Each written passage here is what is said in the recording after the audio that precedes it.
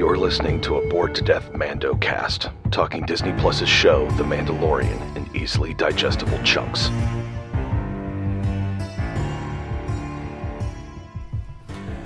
Hello again, ladies and gentlemen, and other assorted gender assignations. Welcome back to the Bored to Death Mando cast. I am Jay Winger, and this week I am doing this solo. Chris is out of town, visiting his relatives for the Thanksgiving holiday, taking all precautions, trying to stay safe and as much as possible as it is these days, social distancing, wearing a mask, etc. Everybody should be doing that, but at any rate, back for episode 5 of season 2 of The Mandalorian. Last week in the Siege, we started seeing some stuff going down. The Imperial Remnant is up to something. Moff Gideon is looking to get his hands on Baby Yoda's blood because it has a high M count. It's something that Chris and I missed as we were recording. Dr. Pershing mentioned in his hologram that the blood had a high M count. M, in this case, standing for midichlorians, that thing that we all hated that the prequels put in there. But at any rate, it's not entirely clear what their plan is to do with all of the blood that Baby Yoda has. It seems like they're trying to make a Snoke clone, and if that's not enough, Moff Gideon appears to be making more Death Troopers. I've seen some YouTube reactors calling them Dark Troopers, like from the Dark Forces games that were on PC back in the day. I don't know about that. They certainly do look more like the Death Troopers that we saw in the season 1 finale two-parter, and that we also saw in Rogue One. Bad news, whatever the case. Mando has touched base with Greef Karga and Cara Dune on Navarro. Cara Dune seems to be being courted by the New Republic, who want her help in dealing with whatever's going on in the Outer Rim. And she's, for the moment, saying no, but also seems to be wanting to get back out and fight because things have sort of calmed down on Navarro, and she is somebody that wants to fight. So, but while that's going on, Mando is still en route to the forest moon of Corvus, where he has been told there is a Jedi by the name of Ahsoka Tano. Now, Chapter 13, which I will be starting in just a little bit, the Disney Plus description says, "The Mandalorian journeys to a world ruled by a cruel magistrate who has made a powerful enemy." And from what I have seen online, the title of the episode is called The Jedi. Could very well be that this is when we will be seeing Ahsoka Tano. I say that, but I know for a fact we will be meeting Ahsoka Tano because, as I record this, one of my friends has already seen it. Rode messaged me earlier asking what I thought of Ahsoka Tano in the episode, and I had to tell him I hadn't seen it yet. So, at any rate, time for that big moment we've been waiting for ever since they confirmed she was coming back in this season. When we get to the discussion, don't know how long it's necessarily going to go because I won't have Chris here to bounce my off of, but that about wraps up this intro, so I will see you after the binge. Hey, while we're watching this episode, you should go ahead and toss us a like and subscribe. If you want to reach out, do it via our social media on Facebook or Twitter at BTD_BingeCast. The Bored to Death clan is part of the CKCC Radio podcast tribe, including J Bunny's Music Hub, the Race Nerd Podcast, Real Paranormal Talk, Ranking Tracks, Motivational Moves, Girls Who Like, and The Nerd Table. Imperial credits may not be worth much, but remember to support CKCC Radio on Patreon. I have spoken.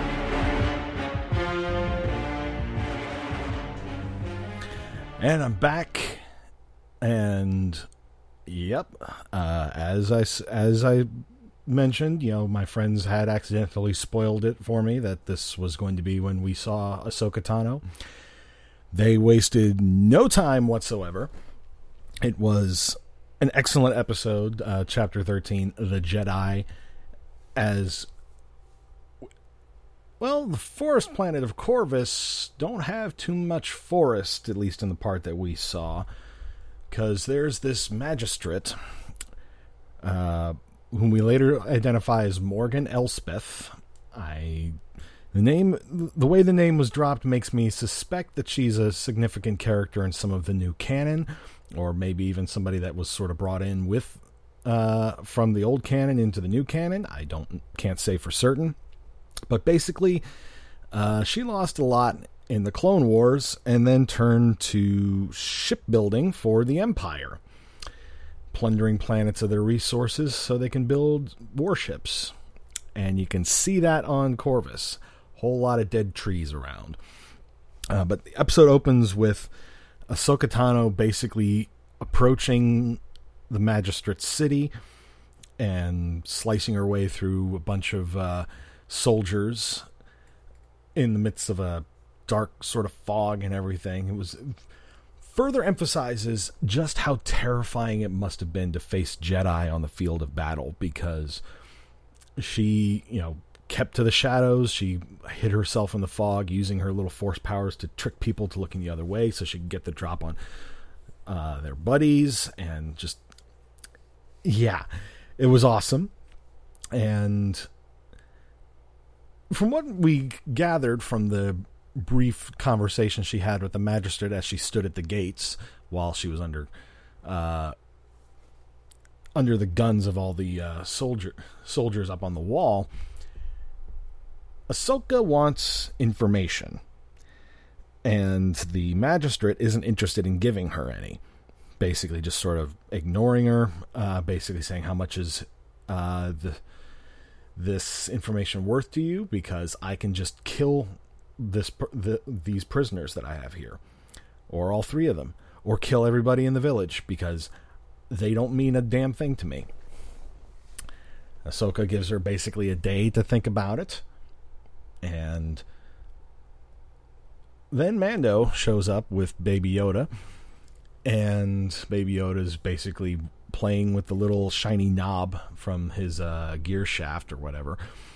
And when they set out to town, we get a better look at one of the soldiers working for the magistrate. It's Michael Biehn, just playing some hired gun. And Mando's just basically like, I've been just following it, been tracking for days, just looking for a layover, although we know he's looking for information. And so they let him in, but nobody in town dares speak to him because they're all terrified of the magistrate. But then the magistrate basically summons Mando to come meet with her, and she basically wants to hire him as a bounty hunter and as a Mandalorian to hunt down this Jedi that's been plaguing her. And she offers as payment this staff that she has, sort of a spear really, but it's made of pure Beskar. She offers it as payment if he will kill the Jedi. And he just sort of like, we don't see him quite agree with it, but we know that he's probably not going to kill this Jedi, because sure enough, when he goes into the forest to look for her, they have a brief little altercation where we basically find out that Beskar, among its many properties, is also resistant to lightsabers, because it's the gauntlets on his arms that are the only thing that saves Mando from getting cut in half. And he quickly talks her down as soon as he gets the chance, just calls her by name and says, Bo-Katan sent me. And she takes one look at Baby Yoda and is like, I hope it's about him. And then we get, she just sort of sits sort of staring at him. There's no dialogue between the two, just them looking at one another before she just casually picks him up and then goes over to Mando, and we learn Baby Yoda's name. Baby Yoda's name is Grogu. And we find out that he was raised in the Jedi Temple on Coruscant, or trained, I should say, in the Jedi Temple on Coruscant, back before the Empire rose, and he was smuggled out of there when the Jedi Temple fell, and he doesn't really remember a whole lot about what happened since then, which is very convenient. He just sort of describes it as they just sort of describe it as like a dark time for him that he doesn't really remember, and that he's sort of suppressed his Force powers because it helped him hide from the Empire. Probably because you had Darth Vader going around killing people, hunting down any Jedi that escaped Order 66, and Ahsoka basically just wants to test to see how much of his Force powers he still has. They have a little like make the stone float to your hand, Baby Yoda sort of thing. He won't do it until she asks Mando to do it instead, and he offers the shiny gear knob, proves that he has it, and he still has his Force powers, but Ahsoka's like, I can't train him because he's still too afraid and too scared, and I've seen what such things can do to Jedis, even to the best of us. Yeah, she sort of did see it firsthand. And then, but he basically still needs, he's like, I can't keep him because I live a dangerous life, and he needs to be trained in these things so he doesn't go crazy or go bad with this sort of thing. She says, well, help me with my job, and I'll help you with you, and I'll help you. She wants to take down the Magistrate. As he puts it, a Jedi and a Mandalorian working together, they'll never see it coming. Yep, they sure didn't. So we then got to see Ahsoka basically carve her way through a bunch of soldiers and a couple of assassin droids and Michael Biehn.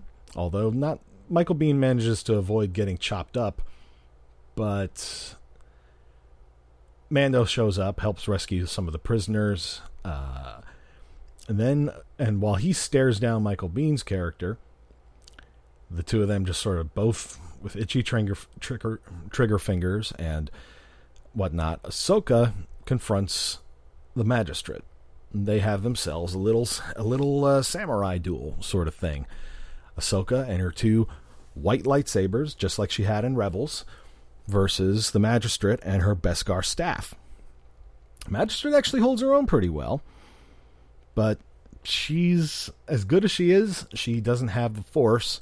Ahsoka does. Magistrate loses, and Ahsoka demands answers. She asks, "Where is your master?" And then she drops the bombshell. She says, "Where is Grand Admiral Thrawn?" Oh my God, I really wish Chris was here so I could see him marking out about it just the same way I did. Because there were a few other things in the episode, little callbacks to Ahsoka's backstory and other past Star Wars series. There was a Lothcat that we spotted in the episode. Lothcats were a type of creature that was introduced back in Star Wars Rebels because they were, I think, native to the planet Lothar, or Lothan, whatever it was called, the planet that Ezra Bridger was born on in Rebels. We saw a Lothcat back in Season 1 on the Sanctuary planet, just very briefly, just chilling under a table and hissing at Baby Yoda. And this one was just there for a couple of cat scare moments for some of the soldiers. And as I saw it, I was thinking to myself, oh my God, are we about to see Ezra Bridger and the crew of the Ghost? We didn't, but the mere fact that they name-dropped Grand Admiral Thrawn tells us Thrawn survived the events of Rebels. And if he survived the events of Rebels, so did Ezra Bridger. Oh my God. Oh, this was just incredible, and I don't know what's going to happen next, but bing, bang, boom. Hired gun Michael Biehn is shot down by Mando. Magistrate is defeated, the city is freed, and Ahsoka Tano again says, I can't take Grogu from you. Forgive me, although the child now has a name, I'm still probably going to keep calling him Baby Yoda. Just like while we know the name of the Mandalorian, everybody still calls him the Mandalorian or Mando instead of Din Djarin. But, oh my God. But Ahsoka tells him, take him to the planet Tython. There's a temple there that has a strong connection to the Force. Take him up to the altar at the top, set him on it. He will let him reach out with the Force. If there are any Jedi out there, they should feel him and they will be drawn to him. And although she says there aren't many Jedi left. Well, we know that there's at least one. Luke Skywalker is still out there, and if they bring him in, oh my God. But this was a very, very big episode, not just because we got to see Ahsoka Tano, and Rosario Dawson did a fantastic job in the character. Dave Filoni did a great job writing the episode as well, as you would expect, since this episode, it deals with his character in Ahsoka. But the name drop of Grand Admiral Thrawn, which, and the fact that the Magistrate was heavily involved in the shipbuilding industry for the Empire, says a lot about what she's probably doing for the Remnant right now. And it further confirms Moff Gideon, for all of his threat, is probably not the guy calling the shots. He is the heavy, the guy that is posing the most direct threat to our friends, or at least our main characters here, but he is not the main bad guy. Just like Vader wasn't the main bad guy in the Star Wars saga. This is going to be, oh my God, it is just, I don't really have the words, and I really wish I had Chris here so we could further bounce our words off of one another. This is just a huge step forward for the series, further tying it into Rebels. And so Mando now has another step in his quest. Not sure who else he could possibly get in touch with, but the problem is with making contact through the Force at a place that's has a strong connection to it. There are other Force users out there besides Jedi. We know that that the Emperor is alive in some form or other out there, or at least they're in the process of cloning him. We don't know who else is out there. If there's any Imperial Inquisitors that might have survived the events of survived the fall of the Empire. My guess is there probably are. Furthermore, the idea of a temple, while we've seen plenty of Jedi temples in the new canon, with in Star Wars Rebels, the temples on Lothar were ones that allowed them to open up portals that could lead to various other places in the galaxy, and all of that sort of thing. I can't help but think of the temple from the Jedi Knight games. In like I said earlier, Dark Forces was essentially the first game in the Jedi Knight series that dealt with Kyle Katarn. But while Dark Forces was primarily just standard FPS, like Doom clone, but with